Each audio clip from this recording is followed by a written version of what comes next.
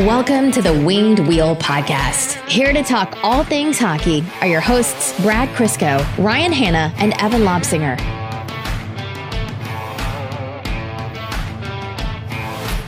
Rainy day. Jeez, that started coming down. Yeah, I can just barely see it now. It looks like it's really coming down. We need it. We need it so badly. I can't tell if you know that I started recording or not. No. Yes, I can see that. 30 seconds. All right. Well, you guys will notice quickly that it is just Evan and I today. Brad is sitting this one out. You guys have actually asked the Torrey Krug question too many times and he couldn't take it anymore. So he's no longer participating in this podcast. Yes, he has decided to sit this one out because of the repetitive questions that we have received. You've broken the man. You did the unthinkable, which is annoy Brad more than he can annoy the universe. So way to shift that balance, and now the repercussion is you get just Evan and I for the next hour or so.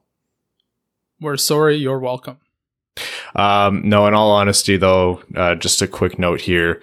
For those of you who have seen on Twitter, it's been a rough week for Brad and his family. You'll remember not too long ago, they had to put down, one of their longtime family dogs, Demon. And, just yesterday they had to do the same for the, second dog, Ollie. So, what do you say? I can't imagine going back to that house and not having both of those idiots there. That's what I was telling Catherine. I was saying the last time we were at their house, was there even a Hank? Yeah, there was a Hank. There was a Hank, yeah. There was a Hank, but there was 6 people still in the house, entities in the house. I can honestly say Corona, this whole period of time has been easily the worst time for Brad out of the three of us. Oh, yeah, by far. And not to mention that you guys will have also seen they had a family friend's baby in just about Hank's age actually get diagnosed with cancer. So just keep Brad and Crystal and Mika and Hank in your thoughts. Crystal told me that Mika still thinks Ollie's coming home. It's just, it tears my heart out. Yeah. Demon and Ollie will forever be the original mascots of this podcast. Early days when we used to do it in Brad's kitchen before we even migrated down to the basement. And we didn't have, before we got chased down there by Mika, we would be in the kitchen and they would just position their butts straight towards us and just crop dust us the whole episode. Yep, that was our original home games. The farts per 60 have decreased significantly now. Yeah. It's, never thought I'd miss them, but yeah. Yeah, it's sad. Good boys. These episodes are for them. Well, we'll retire their jerseys. Oh, yeah. Yeah, we actually should. We should do something in the studio little eventually ceremony when we're all back in here. Yeah. Anyways, sorry guys, a little bit of a somber note, but Brad and the family deserve it. So, deserve the recognition and all of our thoughts. So, welcome to the Winged Wheel Podcast. Man down today. I'm Ryan Hanna. And I'm Evan. That's Evan sipping on a beer because I told him he has to bring his talking voice today. Yep, I got the beer to my left and water to my right because I'm a responsible adult and because I'll be hungover if I don't. I have tea and these, I'm not going to say the name because no free ads, but these like flavored waters. Those have to have an addictive drug in them. Seriously. We go through cases of that carbonated beverage. I've never liked like carbonated water or sparkling water. I've actually hated it. Me neither. I'm right with you. I was like, I stopped buying pop or soda, whatever you call it, like years ago. Cause I'm like, I would not stop drinking Coke if it was in the house. So like Evgeny Kuznetsov. And then we had this and I tried it. I'm like, it's not bad. And then like 11 cans later, I'm like, oh, what is this? Yeah, it's the best, but no free ads. But if they want to work with us, we are open to a partnership. We are open. All right. On today's podcast, there's some news floating around in the hockey world, as there tends to be. We'll, of course, tackle normal return to play conversation. Awards nominees are slowly rolling out, so we'll have a conversation about that. And then today's NHL Draft prospect profile will take a little bit more of a different approach, as we're going to have a discussion on value at a pick and how much you can hold a GM accountable based on, how far off their move is. So that's obviously going to be a familiar conversation with Red Wings fans, considering what's happened last year in the draft and what might happen this year. And then, of course, we'll touch on some quick hits before heading into overtime. All right, return to play. So, teams are warming up and training camps are going, and I don't think they're in the bubble yet, but they're due to start, just over a couple of weeks here. So not too far off from actual, fingers crossed, actual hockey being played. Couple weeks at this point. Yeah, which is crazy. Seems quick. Seems very quick. Yeah, even though it's been at that point, it will have been 5 months since the last game. It seems like there was a lot of stagnation, but now it's really ramping up at a very quick pace, which is fine by me so long as everything gets pulled off smoothly. Yeah, and it's interesting because all these different leagues are doing it at the same time, right? Like the NBA is doing it, and they're already dealing with players breaking the quarantine by inviting girls in or I saw somebody shotgunning a beer. I don't think that's against the quarantine rules. It actually looked like a ton of fun. So I'm glad they're at least enjoying themselves in every type of fashion they can think of. One player, I don't know who it was. I don't follow the NBA too closely, but one player was like, "Oh, I can't eat this food. I'm just going to get DoorDash or something." And he went out and took pictures of himself grabbing the food from the delivery driver, and then the team announced that he had to quarantine away from everyone else. I did hear about that as well. I have no idea who it was, but yeah, come on. You had one thing you had to do, and you screwed it up. Professional athletes, man. It's a tough life, man. Making millions of dollars, having to have everything paid for. It's tough. I feel you exercise a lot of muscles, but the old noggin isn't a little rusty for some of them. Yeah, I'm sure we'll hear copious amounts of those stories as these return to plays continue. Yeah. The good thing is, hockey players have such it's almost religious how much they subscribe to the whole stoic, bare bones, I would train in Siberia if that's where I had to play attitude. Because you have guys like Tarasenko saying I need a bed and food. I don't care where we're staying. I don't need a resort. And then you have Rajon Rondo in the NBA showing this beautiful room and going, "What is this? This is garbage." Peasants. It's like the penthouse at the nicest hotel in Florida. I know. They showed, I think it's Damian Lillard. Lillard for the Trailblazers. He has the presidential suite, and it's 2,700 square feet. That's massive. That's bigger than most people's houses. That's, I think, double the square footage in our home. Yeah. It's tough. He's a franchise player. He makes millions and millions of dollars. How can he live in such squalor? It's a hard life.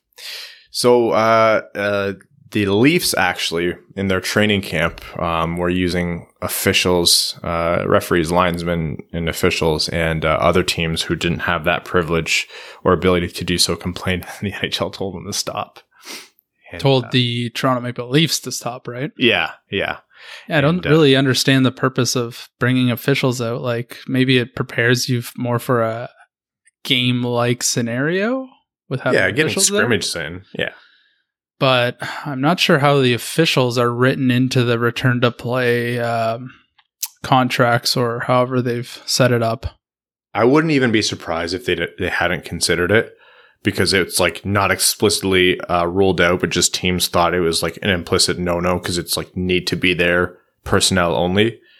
And the Leafs were probably oh well, they're contracted employees of the Leafs for these few weeks, and then the league was all right, come on. And Leafs fans were pretty pissed off on Twitter. It was funny to see. But really, that doesn't seem out of character. No. I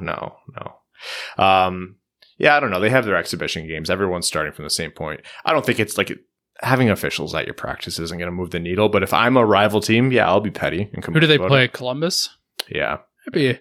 I think that's a team that might actually use that to fire their will to win a little bit. Oh, yeah. You don't want to give anything to a John Tortorella team, and it might be something small like that, but if there's a guy who can twist that into fuel, it's John. In a GM coach tag team cage match of all NHL teams, there is not a team I would be more scared of than Columbus with Jarmo Kekalainen and John Tortorella coming into that cage. Those are two scary dudes. Yeah. Yeah. I think Tortorella's mindset is he will win because he can't lose. And that right there stirs fear inside me. They could kill you with like a knee pad if they needed to. The only thing I would be worried about is if they were fighting Philly and all of a sudden they turned on Gritty's theme song and then he ran out and he was like the third member in. That would be concerning. How far in terms of like 2020 craziness are we from like an actual report of Gritty being arrested for like something real? Like not like the that whole thing where feels so long ago that he allegedly assaulted a season ticket holder's son. That's not even the craziest thing I've heard like in the past 24 hours. I don't even think that's the craziest thing that's happened since we've started talking today. No, I don't think so. Someone mentioned some like huge new international news story and I was like, oh man, has that already been like, that was like what, early 2019? And I looked it up and it was like February. It's like the Australian wildfires. Yeah. Yeah. Stuff like that. It's crazy. We thought, oh my God, people were making remember when we were going to like a war with Iran and there was World War III going on? No, that was last week almost. People were making those memes where like each month had a different like theme, like wildfire, like World War with Iran. And then that quickly devolved because there's too many things to put in 1 month. We can't have one winner. It just has to be a bunch of different things. No. If we make it out of this hellscape, we might do a retrospective eventually. Speaking of weird stories, injury declarations in the whole return to play have become even more vague than hockey injury declarations usually are. They always talk about, lower body or upper body or like undisclosed or things like that. But now it's just unfit to play, unfit to participate. And that's a blanket rule to make sure that players who are diagnosed with COVID are protected. That's not just put out into the world. But now it's like you don't know anything that's happening. So Pasternak and Andre Kasha right now missed practice today for the Bruins, for example. And they're unfit to play, but expected to be ready. Are they unfit to play because they have like a bruised shin or something? Or are they unfit to play because one of them has like a terrible virus? You just don't Brad know. Marchand licked them. Yeah, I mean. And gave them COVID. Yeah. Occupational hazard. It's unfortunate that that's the ruling they have to go with for a fan's perspective because it doesn't really give you much insight. Okay, he'll still be ready to go, or so-and-so's out long-term. Okay, this will temper our expectations. But I can totally understand why they go with the method they're going with. It's to protect the players first, and I'm 100% on board with doing it that way. Yeah, might as well. Chicago, people are talking about they're already joking about teams like trying to tank for the 1-8 shot at Lafreniere, right? I think Chicago already announced that Corey Crawford won't be used at all for their play-in series. And, not saying that we have any information that could be used to ascertain that that's like a tanking move, because you don't know. Like, that guy has a pretty rough injury history. I'm pretty sure it's concussions with Corey Crawford. Yeah. But if you're the GM of the Blackhawks and you're already down a starting goalie, and like you might have to use Malcolm Subban as a goalie in a playoff series, are you really that enthused to win? Just to have to win 16 more games? Yeah. And I think they also said there was no timetable for Corey Crawford's return. So that raises a lot of question marks in terms of how that's going to play out for Chicago, who, like you said, the next guy up is Malcolm Subban, and that is not a confident starting goalie. I would not be hedging my bets on him. So it could be pretty quick for Chicago, and here they are lining up for the Lafreniere sweepstakes. Nothing would make me more sick to my stomach. Oh, man. Who would you prefer, Chicago or Toronto? That's tough. Can I pass? I'll just skip like 15 years of the NHL. I don't know. If a gun to my head, it would be Toronto, because they're in cap hell and they got to do something. It would force someone out eventually. At least one person. The thing is, like, there's certain play-in teams who are like by no means close at all to the playoffs, and I think now that they have a reasonable shot. the Rangers being a great example. That's a team that could be close. Florida was close to a playoff spot, and of course they would be competitive. The Blackhawks, no, like I just don't see them as a viable team that could go all the way. Like they would be among my lowest likely. You know, with everyone healthy and the stars aligning, like you can never doubt Duncan Keith, Patrick Kane, Jonathan Toews, and Kubalik, who was a Calder finalist this year, which we'll talk about later. Like everyone right now is on a level playing field with all this time off, so everybody's got a shot. But without your starting goalie and really not having a 1B type goalie in the waiting to start, Chicago's not in a great spot unless Malcolm Subban becomes the COVID goalie of everyone's dreams. I think Chicago's in a very, very bad spot to start the play-in playoffs, whatever we want to call them, whatever we're calling it now. I don't think Stan Bowman's too upset. No, I mean, you knew it really wasn't their year. Standings indicated all of that, and they've got some very interesting prospects coming through the system right now. So, if I was Stan Bowman, I'd be pretty happy about being in the Lafreniere sweepstakes. I think one bookie had the Blackhawks as like one of the favorites of all the play-in teams. Like they were near the highest, most likely to win it. And I was just like, whoever made those odds very clearly has no grasp on hockey. And I get it. You're right. Like you never discount Patty Kane. You never discount Jonathan Toews, who's all of a sudden playing like a superstar, like very Henrik Zetterberg-esque, like a really, really good star player during the season, but during the playoffs might turn it on and become the best player in the world. Dominic Kubalik, of course, can be on fire. And then, Malcolm Subban just strings together the best. He just has to be average, an average NHL goalie to give that team a shot. I don't know. The rest of the roster, like you have Keith and Seabrook there. I don't know. You never know with DeBrincat. He can always, provide some secondary scoring as well. But yeah, I mean, without your starting goalie and not having a 1B, you're SOL. I think I agree with you. I think I'd prefer Toronto over Chicago because I cannot bear the fact that Chicago traded away Artemi Panarin and is still going to get an elite winger, a potential elite, like game-changing winger in return, or like down the road. Yep. If Red Wings fans get any sort of cosmic justice, which is very obviously not going to be help from the NHL in terms of winning the lottery or getting kind of like some stroke of luck, at least let it be that Chicago has to toil for a little while. Just give us that. Yeah, we need them to suffer a little bit while their franchise players age into non-existence. Are we petty? Yeah, absolutely. If we weren't, I don't think we'd be a quarter as entertaining as we already aren't. Speaking of entertainment, hockey Twitter today was absolutely wild about NHL award announcements. So the NHL is doing a rolling announcement of all the NHL award finalists. So they so far have announced the Calder Trophy finalists, Jack Adams, Masterton, and Lady Byng. I think today was the most intense Lady Byng argument in the history of the Lady Byng Award. Still to come are the Willie O'Ree Award, the Vezina, the Norris, the Selke, and the Hart. All right, so let's start with the Calder Trophy.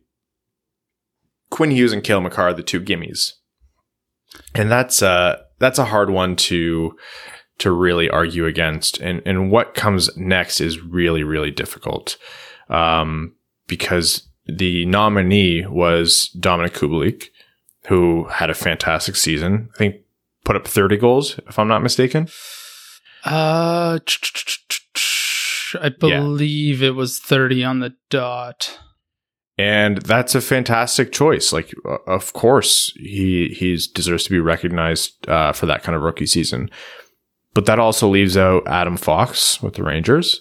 That also leaves out Mackenzie Blackwood with the Devils. Like, there's a lot of great young players, especially young defensemen, who could be nominated. So the argument over third is a valid one, but it's kind of how I feel about picks 5 to 10 in the draft.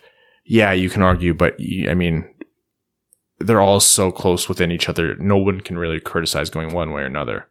Now, between Cale Makar and Quinn Hughes, how do you lean? I'm on the Hughes train big time. First, I don't think Hughes has the supporting cast that Makar has. I think Hughes was second in rookie scoring. Period. Not only as a defenseman, but second in all of the rookies. I think he was like second on ice time for Vancouver defensemen, so he wasn't, just getting cherry-picked minutes. He was playing all of the minutes. And he is just a human highlight reel. The way he plays the game at such a young age as a defenseman in the NHL, he's my pick, but I have Makar right there as well. Yeah.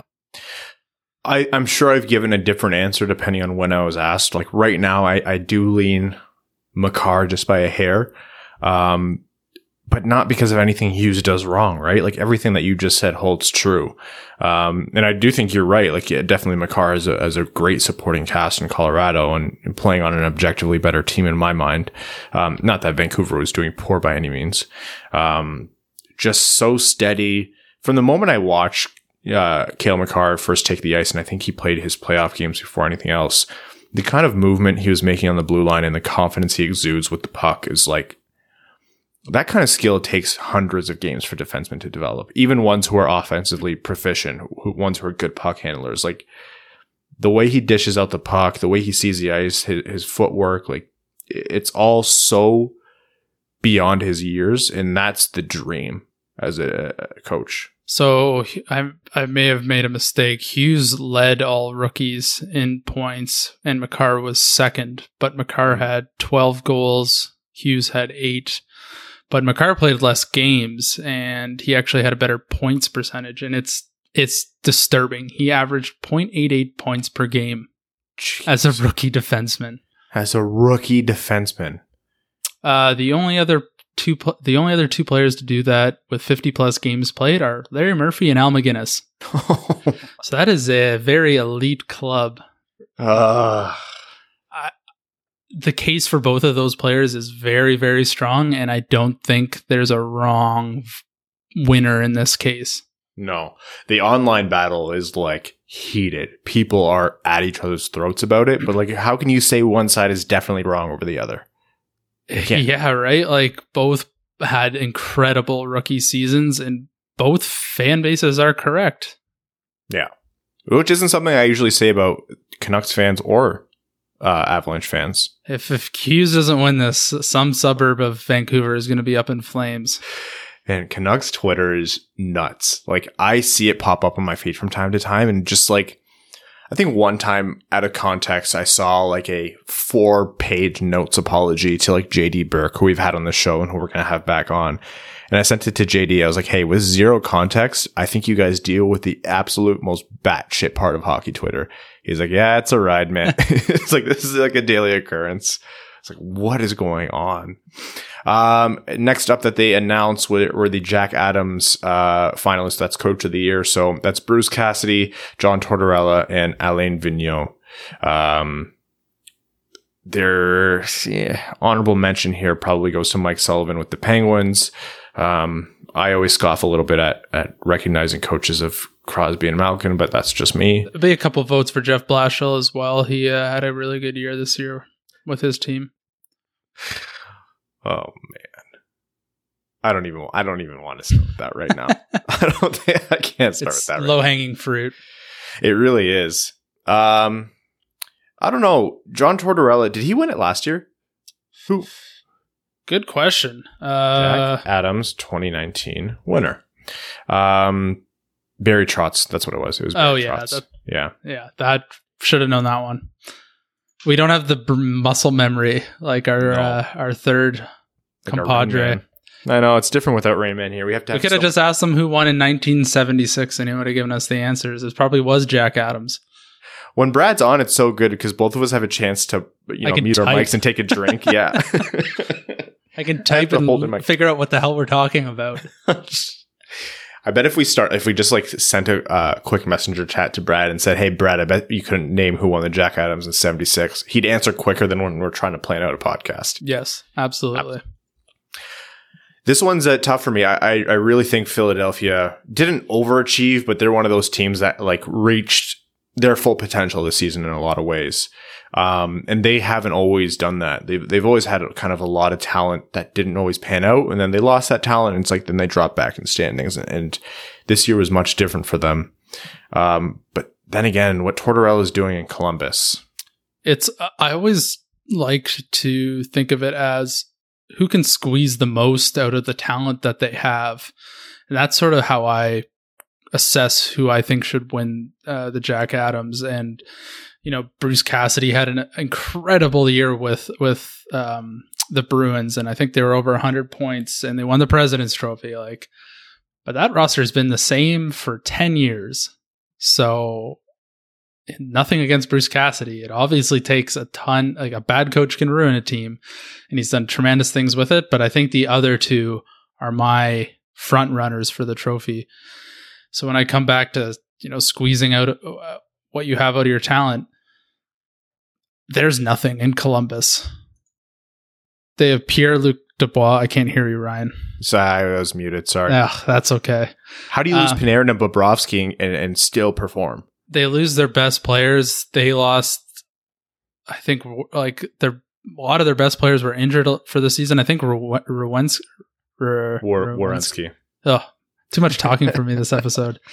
I think he was lost to a bunch of injuries this year. So if anyone's squeezing everything they can get out of a team, it's John Tortorella. And the fact that we were kind of split on between Toronto and Columbus in the play-in just speaks volumes to how he has that team organized and how they play at the NHL level. So I really like what AV's done with the Flyers this year. I think a lot of it comes down to the fact that they now have a starting number one goaltender.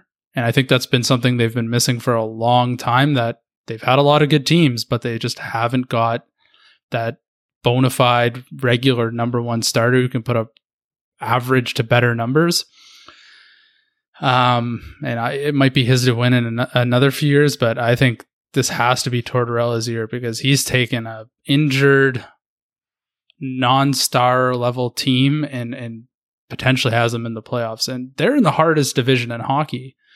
Like, they have to play the Washingtons. They have to play the Pittsburghs all the time. Like, those aren't easy games. And the fact that they're able to stay afloat in the Metro is commendable, especially for that roster. Yeah, they played it's such a eye test, old school way of thinking, but they just play a true team game. Like the summer, the team is greater than the sum of its parts, and that's really what Tortorella brings out of this team. And honestly, I used to be a huge, not detractor of Tortorella, but I never had faith in him getting performance out of a team for more than 2 or 3 years, because it happened more than once where he would coach a team and after a couple of years he'd lose the room. People who remember his early days, he was a hothead. He was fiery and he pissed off a lot of people, and his own players included. And when he went to Columbus, I predicted the same thing happening, but he really, really grew as a coach, and you can see it with what he's built in Columbus. Yeah, he seems to sort of cooled off with the hothead mentality. Mm-hmm. And I think the teams that fit him best are the teams that are kind of like this Columbus Blue Jackets team. They don't have that, 100-point player or this superstar mentality a la like a Tampa Bay Lightning. He's taken these guys who other teams have maybe thrown aside, or people have said that this team isn't good, and he's got them to buy into that. And those are the teams I think he's very good at coaching. And he's showing it this year. And I think he's my Jack Adams winner with the 0 votes I get. Yeah. We haven't been afforded a vote yet, but, that won't stop us from talking about it. No, I'm going to agree with Tortorella. I think if it went to Vigneault, I wouldn't be upset either. Wouldn't be upset. No. If it went to, Cassie or Mike Sullivan, I'd be a little bit, not miffed, but I don't know. I would think, why did Babcock never get one when he was coach of those Red Wings teams? Although you won't see me crying for Mike Babcock anymore. No, not anymore. The Masterton trophies, I don't know. It's not really one to debate. It's, I feel like that this is one of those trophies where there should be definitely more than one. There should be almost a class. Stephen Johns out of Dallas, Oscar Lindblom in Philly, and of course Bobby Ryan in Ottawa. All phenomenal stories. I don't know. There's no loser. Pick. There's no loser. They're all winners. I think you have that almost scripted game with Bobby Ryan coming back and putting up the Hattie, and that was just such a magical moment. So like, how do you vote against that? But then you have what Lindblom and Johns have overcome. It's whoever doesn't win this year is going to win next year. That's I wouldn't be surprised if that's the mentality of the voters. Yeah, if I had to pick a winner, I would think it's Bobby Ryan, because with this trophy, they do like seeing the player come back and play, whereas Lindblom hasn't yet. And they've got that sort of like Brian Boyle story where he's finally back, plays a game, scores a goal. Everything is, fairy tale. And Bobby Ryan's is so gut wrenching and just it's something I think a lot of people may not have known about. There were a lot of inklings of those sort of underlying things, but never openly discussed. And I think when he did his tell-all, everyone was like, whoa, this is heavy and this is a lot more than anyone ever thought. And everyone always knew that Bobby Ryan was an elite talent, but something always kept getting in the way. So nothing against the other two, but if I had to pick, I would say Bobby Ryan. But for all three of them, it's there's no loser ever in this category. No, you almost want to think like it shouldn't be voted on the same way as performance awards, right? Like it's almost like if these are our three, let's just celebrate all three. Yeah.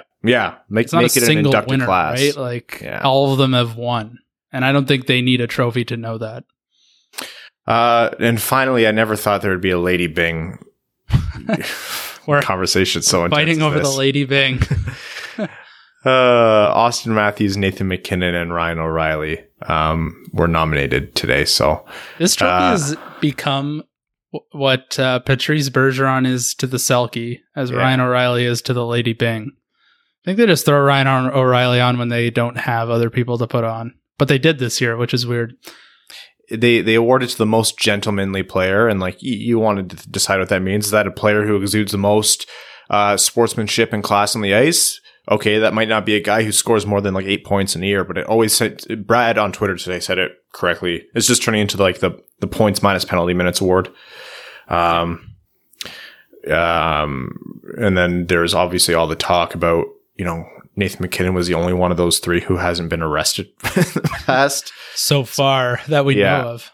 We know, of course, the story of Austin Matthews in the offseason, and then Ryan O'Reilly will forever be mocked Drinky Winky style for driving his truck into the side of a Tim Hortons or a wall outside of a maybe Tim it Hortons. Is Matthews' year to win it then, even though it was dismissed, but court of public opinion has already ruled him guilty.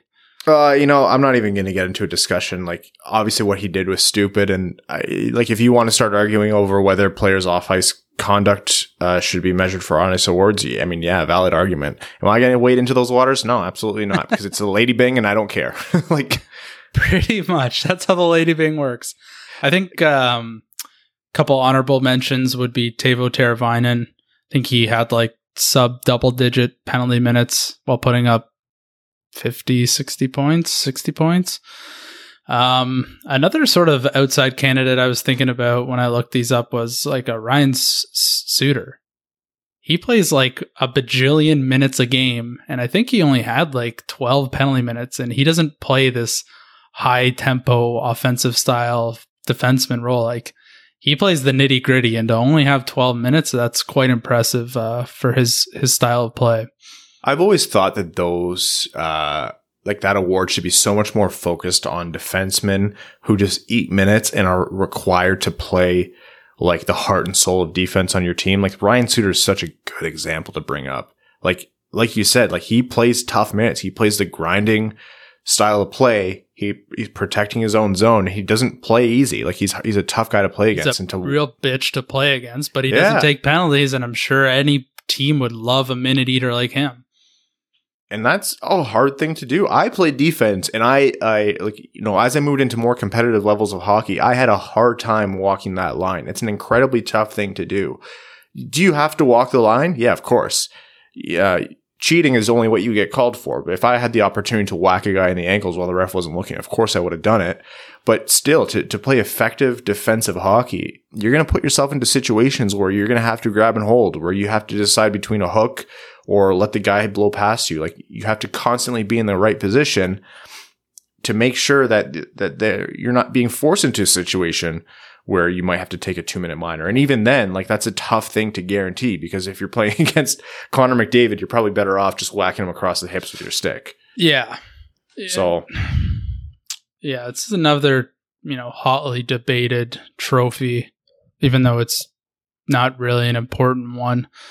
I would love to see more, all of those things we just talked about brought into the mix, rather than just high points, low penalties. Because that's not really what it's all about, right? Like, there's time on ice.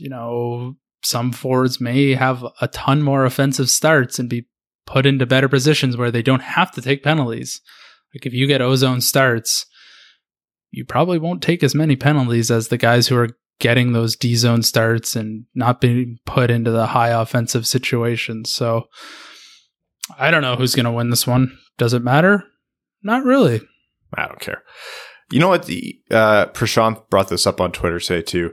And it's a great point, and one that it never miffed me, but it's kind of the reason I always just kind of like don't care about the award. Pavel Datsyuk won this award a lot, which is great, good. And I think that's incredibly well deserved, because he always led the league in takeaways and was rarely penalized for it, for the attempt. Nick Lidstrom won 4 Stanley Cups, 7 Norris trophies, a Conn Smythe, 12. He was a 12-time All-Star, 10-time NHL first All-Star team member. Never once won the Lady Byng, which is.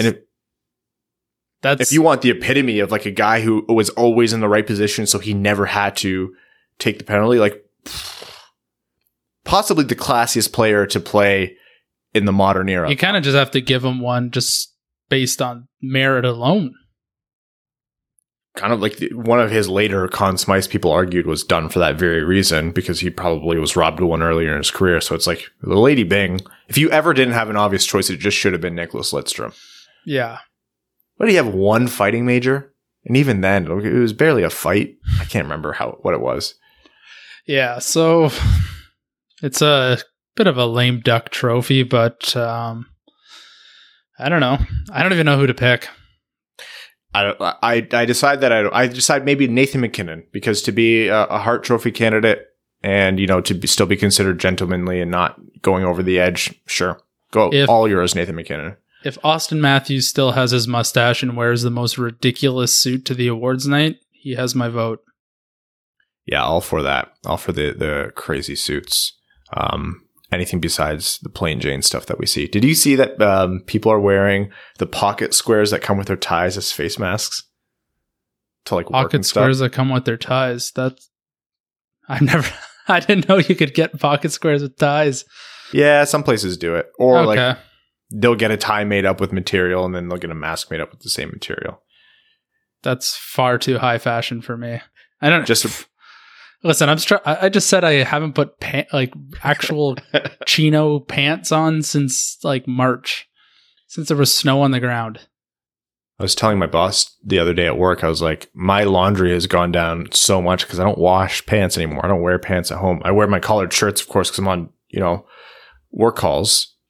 But I was like, I'm wearing shorts. I stood up. I was like, I'm definitely wearing gym shorts right now. Like, no chance I'm wearing a collared shirt and like slacks right now. Absolutely not. You never know when a pickup game of and one basketball is going to start, so you always got to be ready to ball. I was not a vertical athlete, man. No. I was not. No. Not a basketball guy. How tall are you? 6 feet? 6'1"? Right on the dot, yeah. Yeah. Me too. Just like Brad. Yeah. Brad's like that. Who's that rapper that's been all over the news? He just got arrested, but there's a video of him standing up from a chair and he got no taller. It was so funny. Must have had a booster seat. Yeah, seriously. Yeah, so probably by next week we'll be talking about next week around this time we'll be talking about Hart, Norris, Selke, nominees, Vezina as well. So that's that. I don't know. You can tell we're in the dead of summer right now, desperate for any content when people are screaming about the Lady Byng trophy. So did we talk about Ted Lindsay last week? No. Who were the nominees for that? Draisaitl, McKinnon, and Panarin. Oh, that's right. Yeah. I mean, that makes sense. That's great. That's a great 3 to pick. People are going to say Connor McDavid should be there, but he missed a lot of games due to injuries. So, yeah, this is Draisaitl's team this year. So if they put Connor McDavid and Draisaitl, I think it's a very strong slate against Leon's season. Yeah, a lot of people are saying that Panarin really isn't getting the recognition he deserves, and that's probably true in my mind. I've seen a ton of arguments for either Panarin or McKinnon, and pinning Draisaitl as the third of those 3. I've talked to people who think Connor Hellebuyck deserves a lot more, like MVP, either by writers, GMs, or whichever version of the award. Connor Hellebuyck deserves more recognition. It's a very crammed top end of the league this year, and I think that's a good thing. Yeah. This one's voted on by the players, so yeah, it doesn't necessarily mean who was most. It's not the Hart Trophy. It's who they think is the best player. So it might be a little bit more tight than people think it would be. Everyone's like, it's McKinnon because he led his team with 43 more points than the second most second player, and Leon Draisaitl carried the Oilers while McDavid was gone. But there's a strong case for Panarin this year, especially amongst the players. So I think this one could go any way, really. I would still probably be shocked if Panarin won, but this is voted by the players, and they see things far different than the fans and the pundits see it. So yeah, I would be shocked, but not shocked at the same time. I'm predicting Draisaitl for this one. I would vote Panarin. I think what he's doing is amazing, but I would predict Draisaitl for what you said. Like, the way players think is wildly different a lot of the times than what the talking heads and the pundits come to. I still think Draisaitl might be underrated from a player's perspective, just because McKinnon's so flashy and so in your face that Draisaitl's a little bit more dry style might not rub all of the NHL players.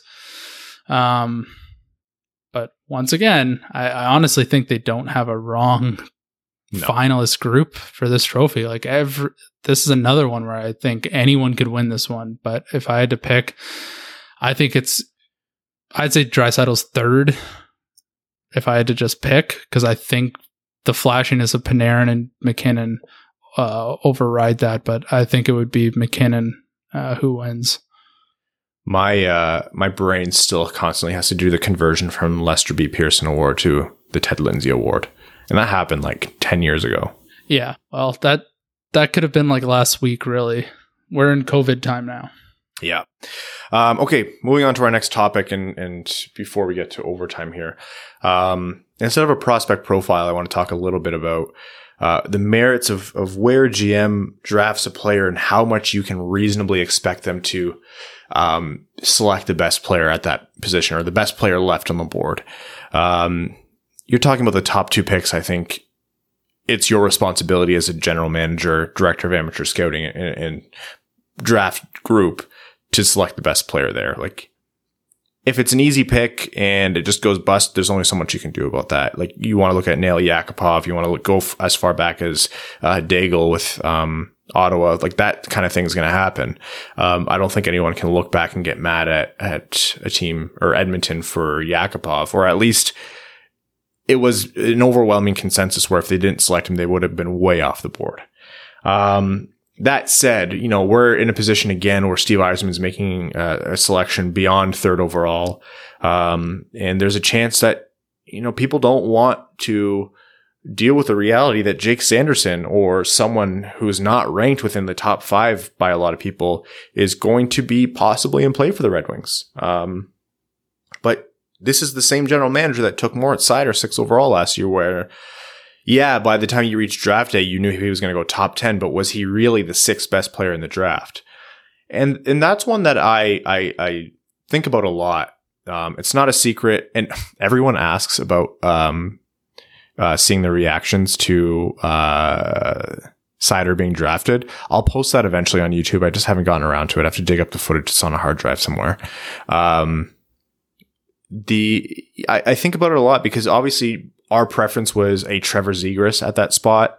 If Alex Turcotte didn't fall, which he didn't, he was one pick away. And there was a few other guys that we were talking about, but it was never Moritz Seider. Like Moritz Seider was a truly off the board pick. And I think that's a pick where in general, a GM picking 6 overall has a lot of license to do what he wants. And as long as a player turns out to be a reasonably good pick, you're okay. But if you go that far off the board, then you're sticking your neck out. And I think the fan base and, analysts and whoever else have the right. Now, the right is a funny way to say it, but they are going to stick it to you and they're justified in doing so if that doesn't pan out. Yeah, they certainly have ammo to say, I told you so. Yeah. Now, of course, fortunately for Red Wings fans, so far it turns out that Moritz Seider is turning out pretty well. Now, here's a scenario for you, Evan. Let's say Moritz Seider progresses well, but he doesn't turn into a star like maybe we're expecting that he might be. And he's not really a top pairing defenseman, and he just ends up being a really good number 3. Like this guy's playing, great. He's eating a lot of minutes, superb defensively, doesn't contribute much offensively. He doesn't see a lot of power play time, and he's only on the top pairing because there's no one else really. More of a penalty kill, crunch time situation guy. Do you at that point say that was a bad pick, or do you look back and say, at least it wasn't a complete bust. At least he's playing meaningful minutes in some kind of role for a hole that this team had. He is filling a niche that this team had unfilled. I think I look at it in 2 different lenses to kind of come up with my opinion. First, I look at, okay, who are the historical 6 overall picks, regardless of, their movement up or down their perceived draft board. So I just pulled up some of the recent number 6 picks. So Matthew Tkachuk, I would say that's a very good 6 overall pick. Pavel Zacha, maybe a whoopsies. Jake Virtanen, coin flip, we'll say. Sean Monahan, maybe. Hampus Lindholm, Mika Zibanejad. We get to 2010, and this is Steve Yzerman, Brett Connolly. But then you see 2009, someone like Oliver Ekman-Larsson, who is a defenseman. Yeah. And that is, tantalizing to think of. But there's a lot of guys at 6 who kind of never really turned out to be high all-star level NHLers. So that kind of makes me feel like, if 6 turns out to be a minute eater, plays all different types of situations, is, a solid number 3-4 on the team, that might be a good pick. The other way I look at it is, how does that draft class kind of pan out? When I look at like the Nail Yakupov draft, wasn't a super strong draft from how you look at it. Like Philip Forsberg is the highest scoring player out of that draft. Yeah. There isn't really a late sleeper. Like even Athanasiou is like almost top 5, top 6 in scoring. So if it turns out that the Moritz Seider draft ends up being weaker than they thought, and Moritz Seider is a very capable defenseman, I would say, wow, we got a great pick subjective to that draft class. If that draft class turns out to be amazing and there's like 20 NHLers who are all-star level players, that obviously won't happen. That's very fluky. I'd say, and Moritz Seider is, a 4th defenseman. I'd say, maybe we made the wrong pick at 4. So I think it just depends what sort of lens you look at, changes how you might think about that pick. Still obviously too early to tell with Moritz Seider in that draft class, to see how things are.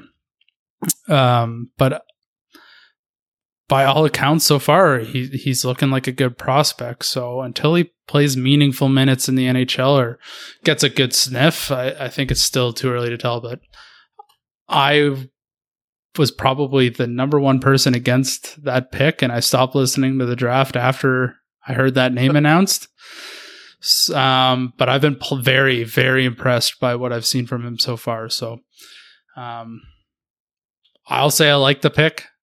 I think this year going off the board is a very risky play because of how strong the top 10 is and how certain I think the top 10 is.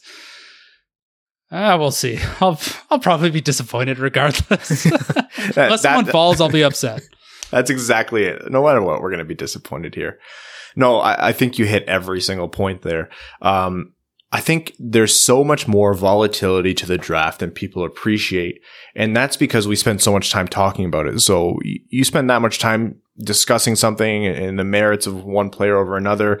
You're going to forget that all of this has a big old grain of salt attached to it. And the degree of certainty we're working with is so much lower than people want to think. Like, not everyone has the amount of certainty that Lafreniere does. The reality is nobody does. Even Quinton Byfield is technically a risk if you draft him second overall. That's second. You get down to sixth, the amount of risk jumps up in my mind very, very steeply. It's almost exponential. So yeah, I mean, you put any draft in a vacuum, you remove the strength of the draft. It is unreasonable to think that the sixth best player is always going to be picked sixth overall. It's actually probably almost never that's the case. And so people forget that we're dealing with 18-year-old kids. Yeah. You know, if we did the draft when players how old are players when they enter the NFL draft? I don't know. NFL's they like mid-20, like early to mid-20s. Yeah. So they have not only physically matured, but they have emotionally matured as well. Whereas the NHL is very much dealing with very young adults who haven't fully matured in both those ways. So a lot of things can change, even from 18 to, let's say, 22. Like, think of the amount of times we've said, this guy has all the tools, great mind, he just needs to fill out his frame. I mean, that's his body. Like, that's your body developing. How do you control? Like, you can control that, but a lot of times you're just not going to do it. You're going to be lanky forever. Yeah, you know, there might be a guy who we're like, oh, he's 6 feet tall, he's only 170 pounds, but he can light the world on fire. All he needs to do is add 15 pounds. Well, not everyone's body can do that. No, and still be the same NHL or same hockey player. Yeah. So yeah, I think if the Red Wings end up getting, you know, the seventh best player at fourth overall here.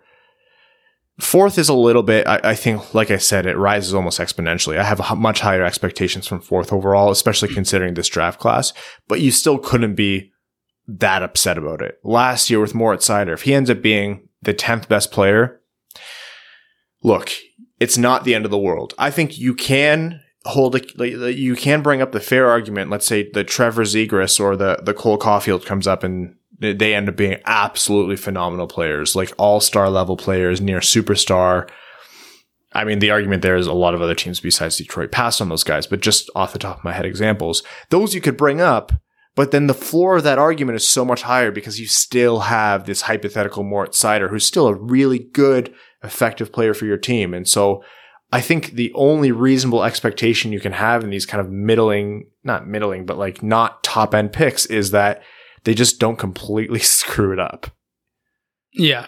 If we draft a player who ends up playing 50 NHL games and has no meaningful impact to the team, that's a concern. That is a very big concern. That is a big whiff, especially in a strong draft class. Like if we're talking about a weak draft class and you whiff, that still hurts. But you're like, well, a lot of other teams whiffed. But if we're the only team whiffing, that's on us.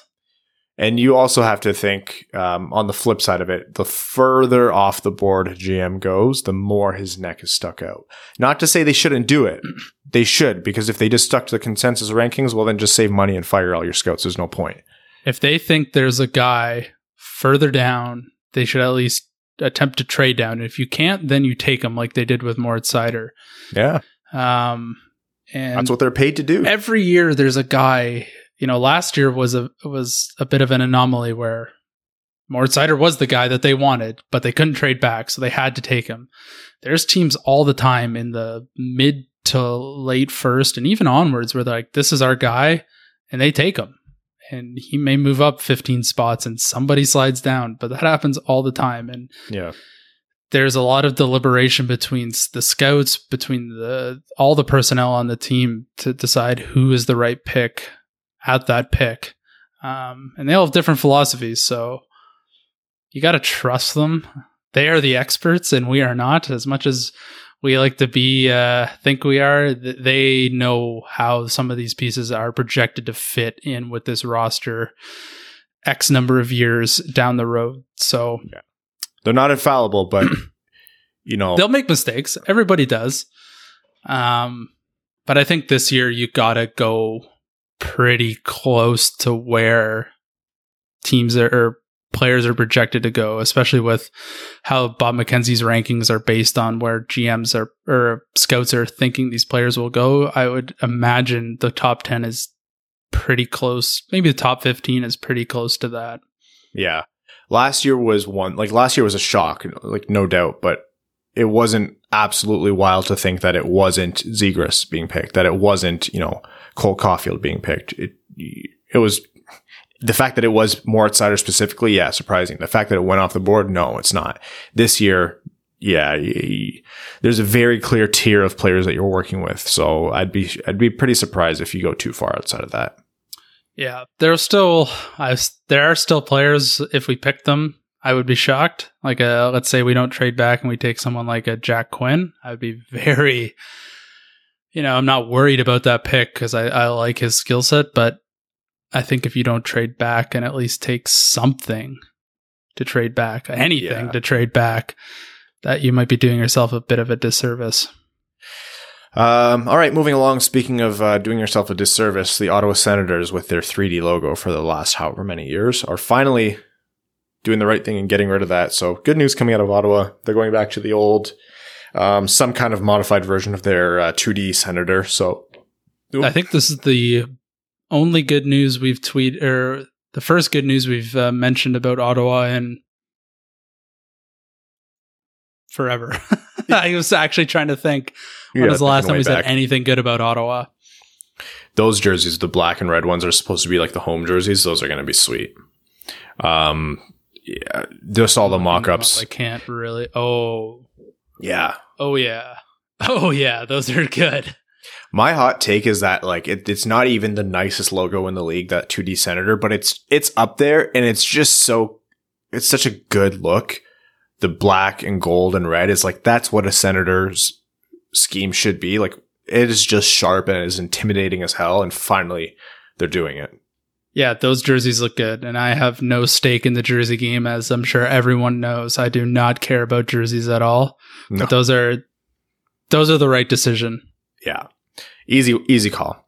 All right, we're going to head over to Overtime here. Overtime is this is a midweek episode, so it's brought to you by our Patreon supporters exclusively. Thank you, local Winged Wheel podcast patron. They're the reason we can keep this show going during the slog that is 2020. We're going to start with Nick Hill. He says, speaking of Raymond Holt, if every character of Brooklyn Nine-Nine was a hockey player, what position would they play and how good would they be at it? Do you watch Brooklyn Nine-Nine? No, so I can't answer this one. I'm going to look up the characters. I watch it, but I just want to think. All I know is Terry Crews is on the show, right? Terry Crews is on the show. Terry Crews is a top line defenseman. I think he's a shutdown defenseman. Raymond Holt, I believe to be a goalie. Jake Peralta is definitely a wily winger, like a Tyler Bertuzzi type. Amy Santiago is a two-way defenseman. Rosa Diaz is an enforcer. Charles Boyle is I don't know about Boyle. Boyle's the crazy assistant coach. Gino Linetti is the crazy good when you don't expect it, two-way center. And then, yeah, I would say Terry Crews is definitely the stay-at-home defenseman. I'm not going to change that one. I have to catch up on that show. Connor Leighton says, hey, fellas, shifting gears a tad. This past year, it was announced that Long Island University and recently St. Thomas were both creating D1 college hockey programs. Long Island themselves have been announcing their first roster player by player every couple days, consisting mostly of USHL players and transfers from other schools where they mostly played few games. I believe Long Island, who are the Sharks, are hoping to play this next season. Quick turnaround. My question is, what college would you like to see make the next jump to D1 hockey, either logically or just for fun? Go Cats and go Pack go. Ugh, go Pack. Come on, man. I don't know. I'm a big Michigan fan, so obviously. What was the question? To make what school to jump to the D1? Yeah, what college hockey program would you like to see become a D1 program? I have no idea. It's so hard to follow. Can't find it on TV here. It's not very well publicized in Canada, unfortunately, which is a real shame because I feel like it's one arm fantastic hockey. Yeah, it's one arm of hockey that should really be shown. I wonder if the CHL kind of handcuffs the TV providers a little bit, maybe. I wouldn't be surprised. It's hard enough to get some of the CHL games on TV, let alone college games here. Like the schools that we know, obviously Michigan, Michigan State, those are in. Like Minnesota and Notre Dame are two big hockey schools. Ohio State, who I hope lose every game for the rest of forever. Wisconsin. And then we also get things like, I think it's Boston College. They're a D1 school, right? Oh, yeah.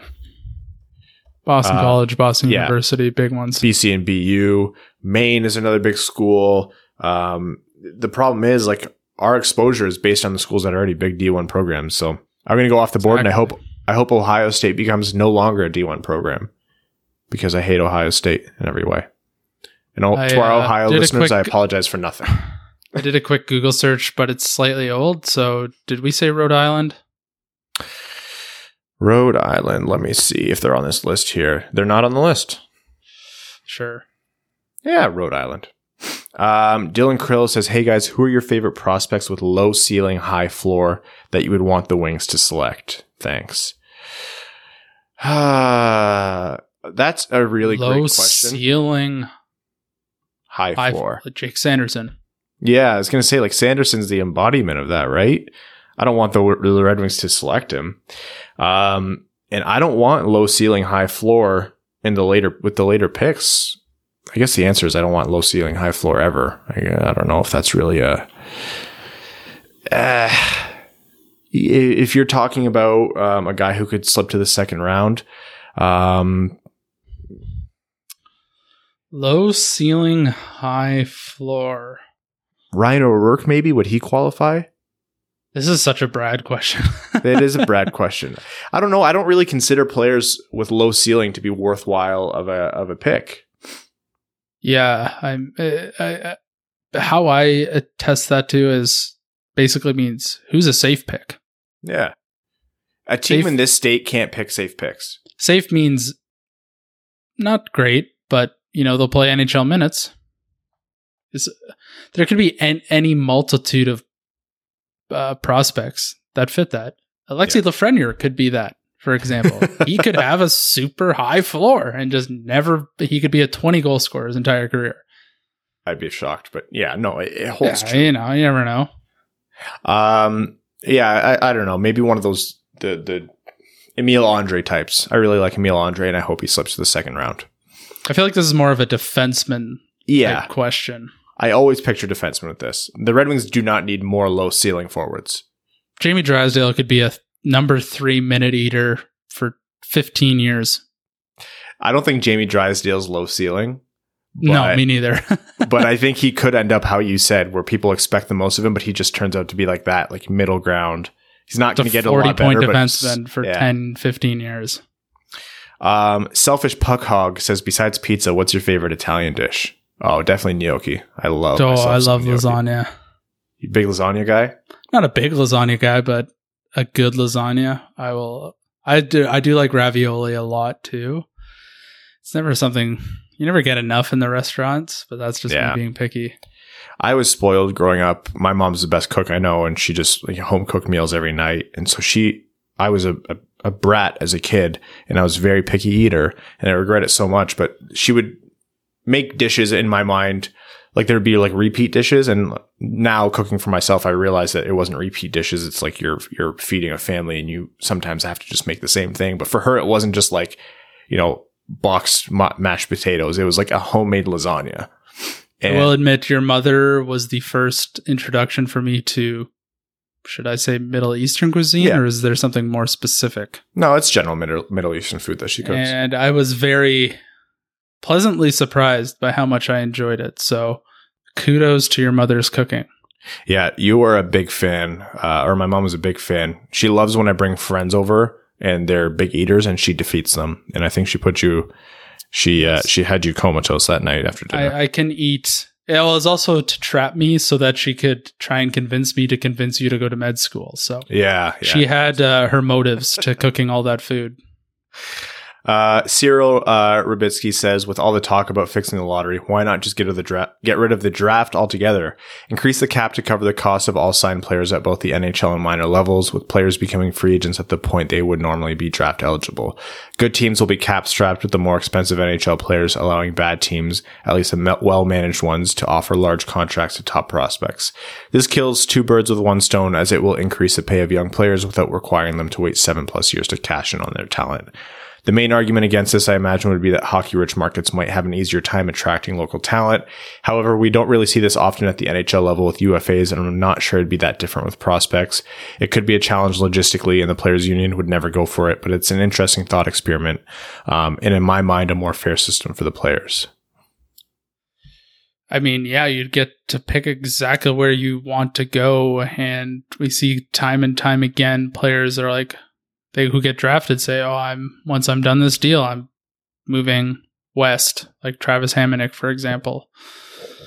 But I think there's a larger con than there are pros to it. I do think we would see parity disappear, and we would see teams like Las Vegas or teams like New York, the nice places to live, and who have the big bankrolls would take a huge advantage of this. I think it would take such a perfect manipulation of the cap to create that idea. Because I think, in a perfect universe, like you described, Cyril, like I think that would work. But I just struggle to find the NHL perfectly balancing where that cap should be to completely create that vacuum of parity. I think it's the moment the scales tip, they'll tip heavily. And also, in a way, players play in the NHL after so many years, and a lot of them, I mean, they do not what John Tavares did, but they do the opposite, where they no longer are so emotionally attached to the teams they grew up rooting for, and their opinion of teams change. And I don't know. I have a hard time getting behind that one, but I can't seriously discount the merits of, in an ideal situation, creating that perfect cap and balance. Would it work? Yeah. I like the draft personally. And the teams that are, we'll say, undesirables will have to throw a lot more money at free agents to get them to go there. And that screws them up cap-wise. Like, no offense to Detroit, but we'd have to probably pay, us in Winnipeg would have to pay a lot more to get players to come there, unless we built up a farm system or like, we have players now that we can win with. Yeah. But that could be seen as an advantage. It forces teams to bring up their development programs to attract better players. It could also bring players in because they know they'll play in the NHL more immediately. I still think it's a bad idea, but it's definitely an interesting thought. Maybe we can do it for 5 years. Drunky the Dwarf says, do you think Lidstrom would have been as great as he was looking back if Vlad didn't get hurt? Looking back, one of the points that was brought up was Vlad was going to most likely win the Norris at least once, and that would have lessened the impact of both their careers. We're talking about the second best defenseman of all time. Where would Lidstrom be if Vlad had won 2 Norris trophies, but they won 1 more cup? Would he still be a top 10 defenseman, but maybe not second best? I don't think it didn't take long for the team to realize who they had in Nicholas Lidstrom. I mean, I think Doug McLean said it in the interview. Like, they knew really early on that Lidstrom was something special. So I wouldn't say, I think he might have won fewer Norrises, but he was always, for the most of Lidstrom's career, they always got him a good supporting cast of defensemen, a halfway decent number 2 to play with. So I don't know. I think you would still find Lidstrom going into the one of the top defensemen of all time. And I think right now, like Red Wings fans who watched him, the reason they're putting him at second best defenseman of all time isn't because of the Norris trophies. It's because they watched him on the ice. There's Norris trophies I think he should have won. And there's Norris trophies where I think he was fortunate to win. He didn't win one till he was after 30, which is generally the twilight of most players' careers. So you think if he had Vlad earlier in his career, he may have gone down as one of the best defensemen of all time because he would have had a consistent all-star playing partner. Yeah. I don't know. I have a hard time saying Lidstrom would have been considered any worse. I think there might have been an impact on the amount of individual awards Lidstrom would have won, but that's hard. He wrote his own history for sure. Yeah. Your supporting cast certainly helped, but I don't think we should take anything away from Nick's personal achievements. And then Drunky the Dwarf asked about the Sorokin deal because it was a $700,000 signing for this year and then announced a $2 million extension for next year. Kind of confusing. So could we clear that up? I'm also confused by that. I was hoping Brad would be able to untangle that from my brain. Yeah, it's funny because a prorated contract based on like this season is funny. I think that's just to get the deal signed. We are actually going to do a larger topic about like these like Sorokin, the Kaprizovs, those guys in and probably the next episode by the time that's all sorted out. But yeah, pretty confusing topic, so I don't blame you at all for that one. Garrett TV says, Guten Tag, hockey amigos. What are you doing these days to maintain sanity in the remote and distance world? I'm running out of ideas and continuously refreshing the internet is freaking unhealthy. For the sake of silencing Evan, let's assuming golf isn't an option. Keep crushing the net, boys, and get them pucks in deep there, eh? Let's go Red Wings. I'm not good at it. You know what? I thought the other day, I was like, I don't understand why weight is staying on so much more easily. And I was like, I'm not eating as much as I used to because I'm too tired of cooking all the time. And then I was like, my basal metabolic rate is just so low right now. So you don't move. You don't go anywhere. I don't walk from the parking lot to my office anymore. I'm just a slug. I go from my bedroom to my office and then occasionally to the golf course. The moment I kick this cough, I'm going to start going on runs, I think, and I hate cardio. Hey, gyms are opening tomorrow. Yeah, you're going to have a hard time finding me at a gym right now. Yeah, same. Michael Berry says, with the announcement that European draft prospects can't play in Europe and then play in the NHL in the same season, how do you feel about that? I personally like this if they draft Raymond so they don't burn a year of his ELC. P.S. You guys should do an episode on contracts the Wings should go after. Yes, that is definitely happening in the future. I think for the players that this would affect, namely Lucas Raymond here, I don't see a lot of NHL ready players in the Red Wings range right now. I wouldn't have wanted that player to be up on the team next year. I don't think that would have been the best course for their development. So, if they draft Lucas Raymond and he continues to play in the SHL for a year, that's great. Yeah, I would imagine there aren't a lot of potential prospects at our pick that would jump immediately to the NHL, and I think it might be better to let them wait regardless and play another year in their respective league. Cameron Mugford says, looking ahead to next year's draft, how good is Aturati? Where would he be projected compared to some of the recent first overall picks, and who are a couple of the other names at the top of the draft to start paying attention to? I'll go ahead and say this next draft isn't as well regarded as the current one. Sorry, the 2021 draft isn't as well regarded as the current one in terms of top end talent. You don't see the kind of, this guy would be first overall or second overall in another year as far down. Aturati has been compared a lot to someone like Nico Hischier when New Jersey drafted him. By no means a bad player. I think a fantastic player and often overlooked, but that's kind of where he's being looked at right now. That being said, a lot can change. High floor, low ceiling. You could make that argument. Would I definitely say that? No. So much can change in a year, and so many times we think one draft is going to be amazing, and 5 years down the road we go, oh man, that was a lot of duds when there shouldn't have been, and 2020 is no exclusion. I'd probably put Ratty third, fourth this year in terms of where he's projected right now, but by no means can you say that definitively. There's a lot of other players to look at there. Owen Power is a defenseman that comes to mind. 6'4", I think over 200 pounds. Like, that's a guy where it's a pretty defense heavy draft where there's a lot of high end defensemen available. So whenever, people talk about, do you draft a defenseman this year? Do you take a risk with Drysdale if you don't necessarily think he's going to be number one overall defenseman? Maybe not. You have guys like Brant Clark, you have Luke Hughes, you have Carson Lambos. Those are all guys, Owen Power, like those are all top end defensemen that you could possibly pick up for your team. That's why I'm pretty excited for the Red Wings to hopefully take it forward this year. And then next year, there's a ton of premier defensemen available to them. Yes, I think this is the forward draft.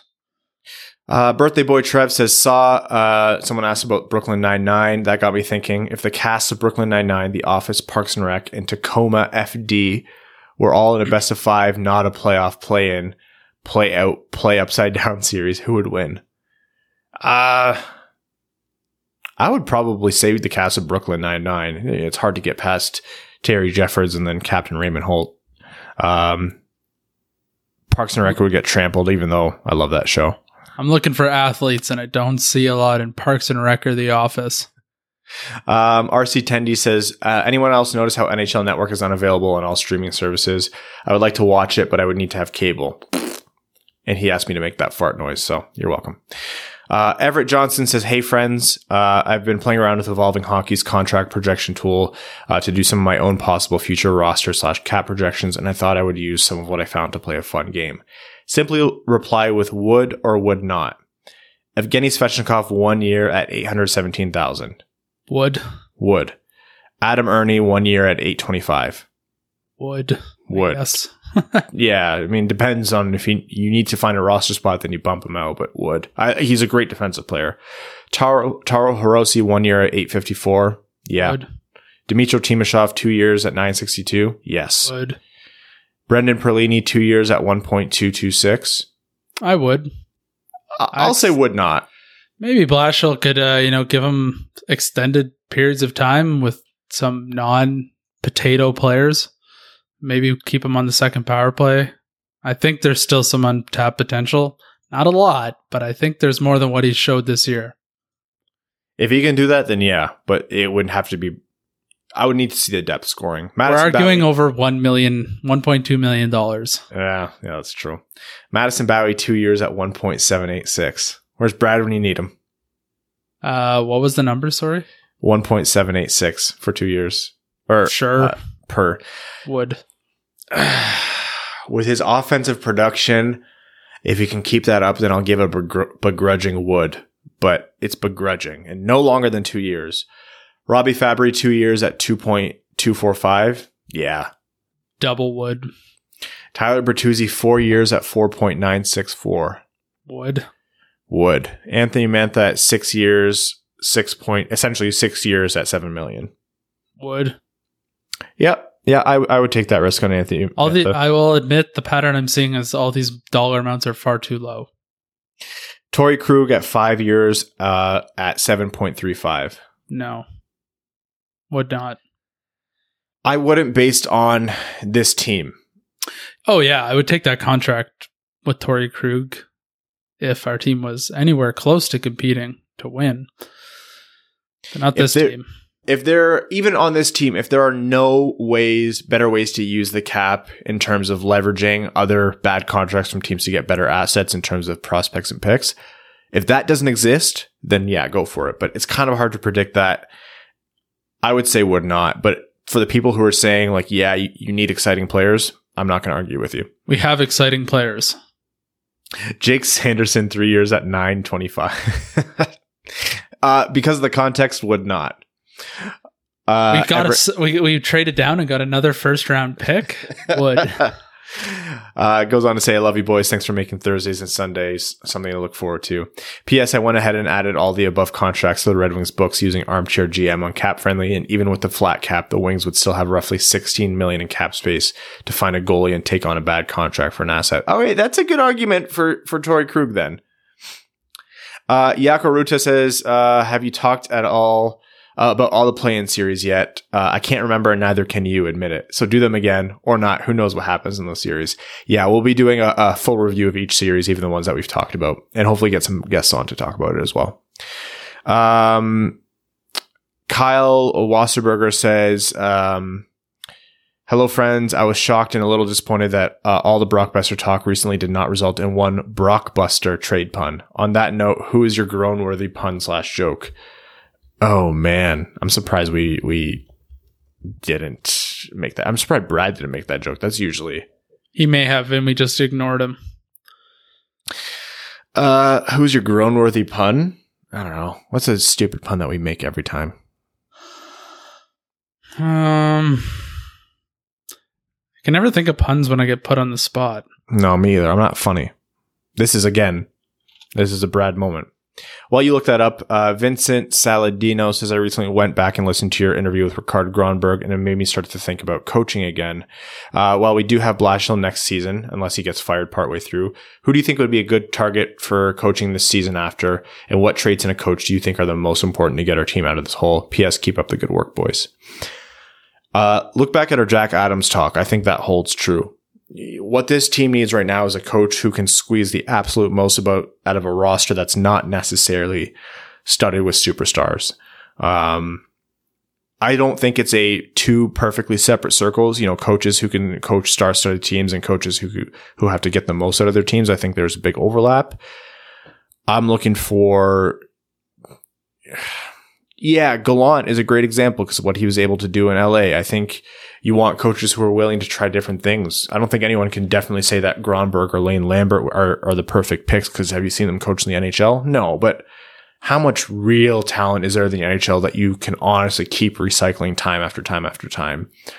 I want a history of proven success with, middling to above average rosters. And I want a guy who can develop young talent. I don't know. Yeah. I mean, in my unprofessional opinion, I think I would be rather willing to try something new that might not work than what's currently, in my view, not working. Hot take. Hot take. Chris Smith says, okay, Melnick may not be the worst owner in sports. If you guys haven't read up on the for now owner of the unnamed Washington football team, just do a quick read up. Oh yeah, the news has been buzzing. Brad, I feel you on the oversized infant issue, although I became concerned after last episode when you're talking about how Hank was growing out of his 12-month clothes. In 3 days, my son will be 9 months old, and he has been in 2T for a few weeks now. For those unfamiliar with baby clothes, that basically means 24-month clothes. He's only 31 inches long, but his shoulders are so wide they make the 2T look snug. He's not even a fat baby. He's just thick. I'm having a mild panic attack writing this. I always took comfort in hearing about how Hank was also huge, but the last episode made me realize I might have underestimated the size of my son. I should probably move to Alberta and get this kid streamlined into the dub, eh? Yeah, definitely get your kid into the dub right now. Kid sounds like a tree. Mark says, sorry to hear about your dog, Brad. It's never an easy thing to go through. On a happier note, what 2021 draft prospects are you particularly interested in seeing playing their last year of amateur hockey? Mine would have to be Kent Johnson, who's committed to Michigan for the coming season after an unreal season playing for the Trail in the BCHL. Have you seen much of him so far? And if so, what do you think? I have not seen much of Kent Johnson. I've just recently became more familiar with the name. I'm actually not looking at all at 2021 draft prospects just because we have so much focus on the 2020. Trying to focus on the now. Yeah, but the defensemen I named earlier are really ones I want to key in on because if there's a number one defenseman available in this draft, I want it. C-Nod says, hey guys, Fabry is the golden standard of a fresh start. A fresh start is all you need sometimes. How do you feel about Galchenyuk? I mean, anyone fits for the right price. If not anyone on your radar that could use a fresh start. Thank you. Sure. Galchenyuk is the easy answer to that for good reason. We've seen the talent that he has, so I would probably say he's the best viable option. I'd have to look at what else is available. Hot take is Louis Eriksson could find mild success on a different team. He goes on to say, this is my main connection to hockey. Your pod has been really helping what will end up being 9 months without the heartbreak of a 5-4 loss with all 4 goals coming from the MLB line. I have a short week the first week of August, so I will not leave my TV for those couple days. There's going to be so much hockey. I can't wait to be overwhelmed by it.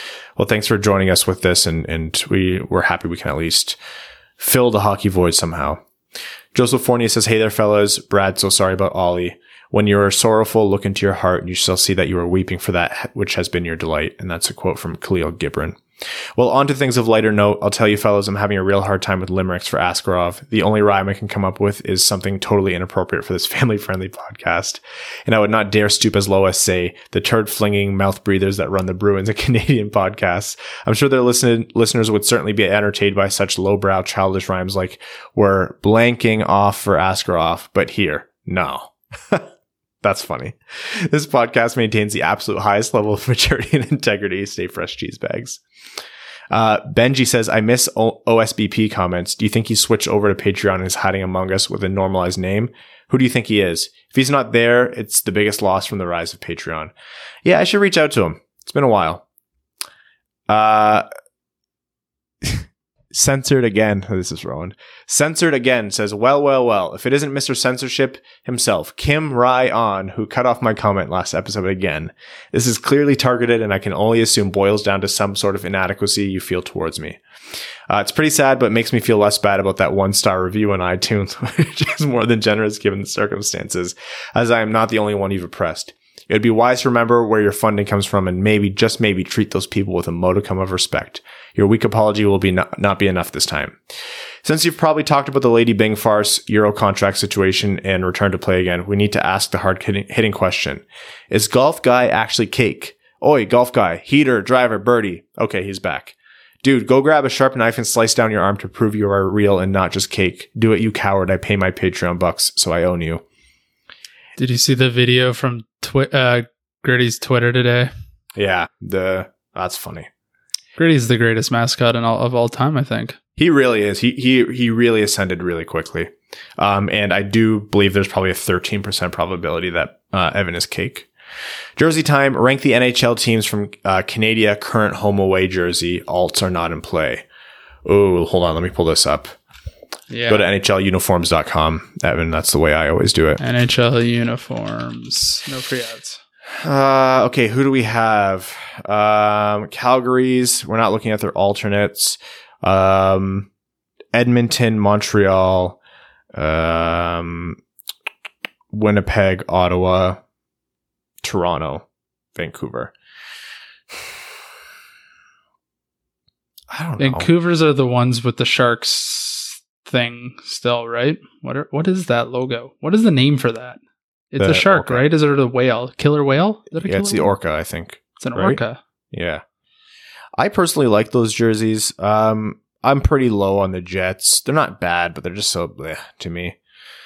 Ottawa's current ones are awful. They're 6 because they haven't officially changed yet. So they get arbitrary. I'll go Ottawa 6, Winnipeg 5th, Calgary 4th, Toronto 3rd, Vancouver 2nd, Montreal 1st.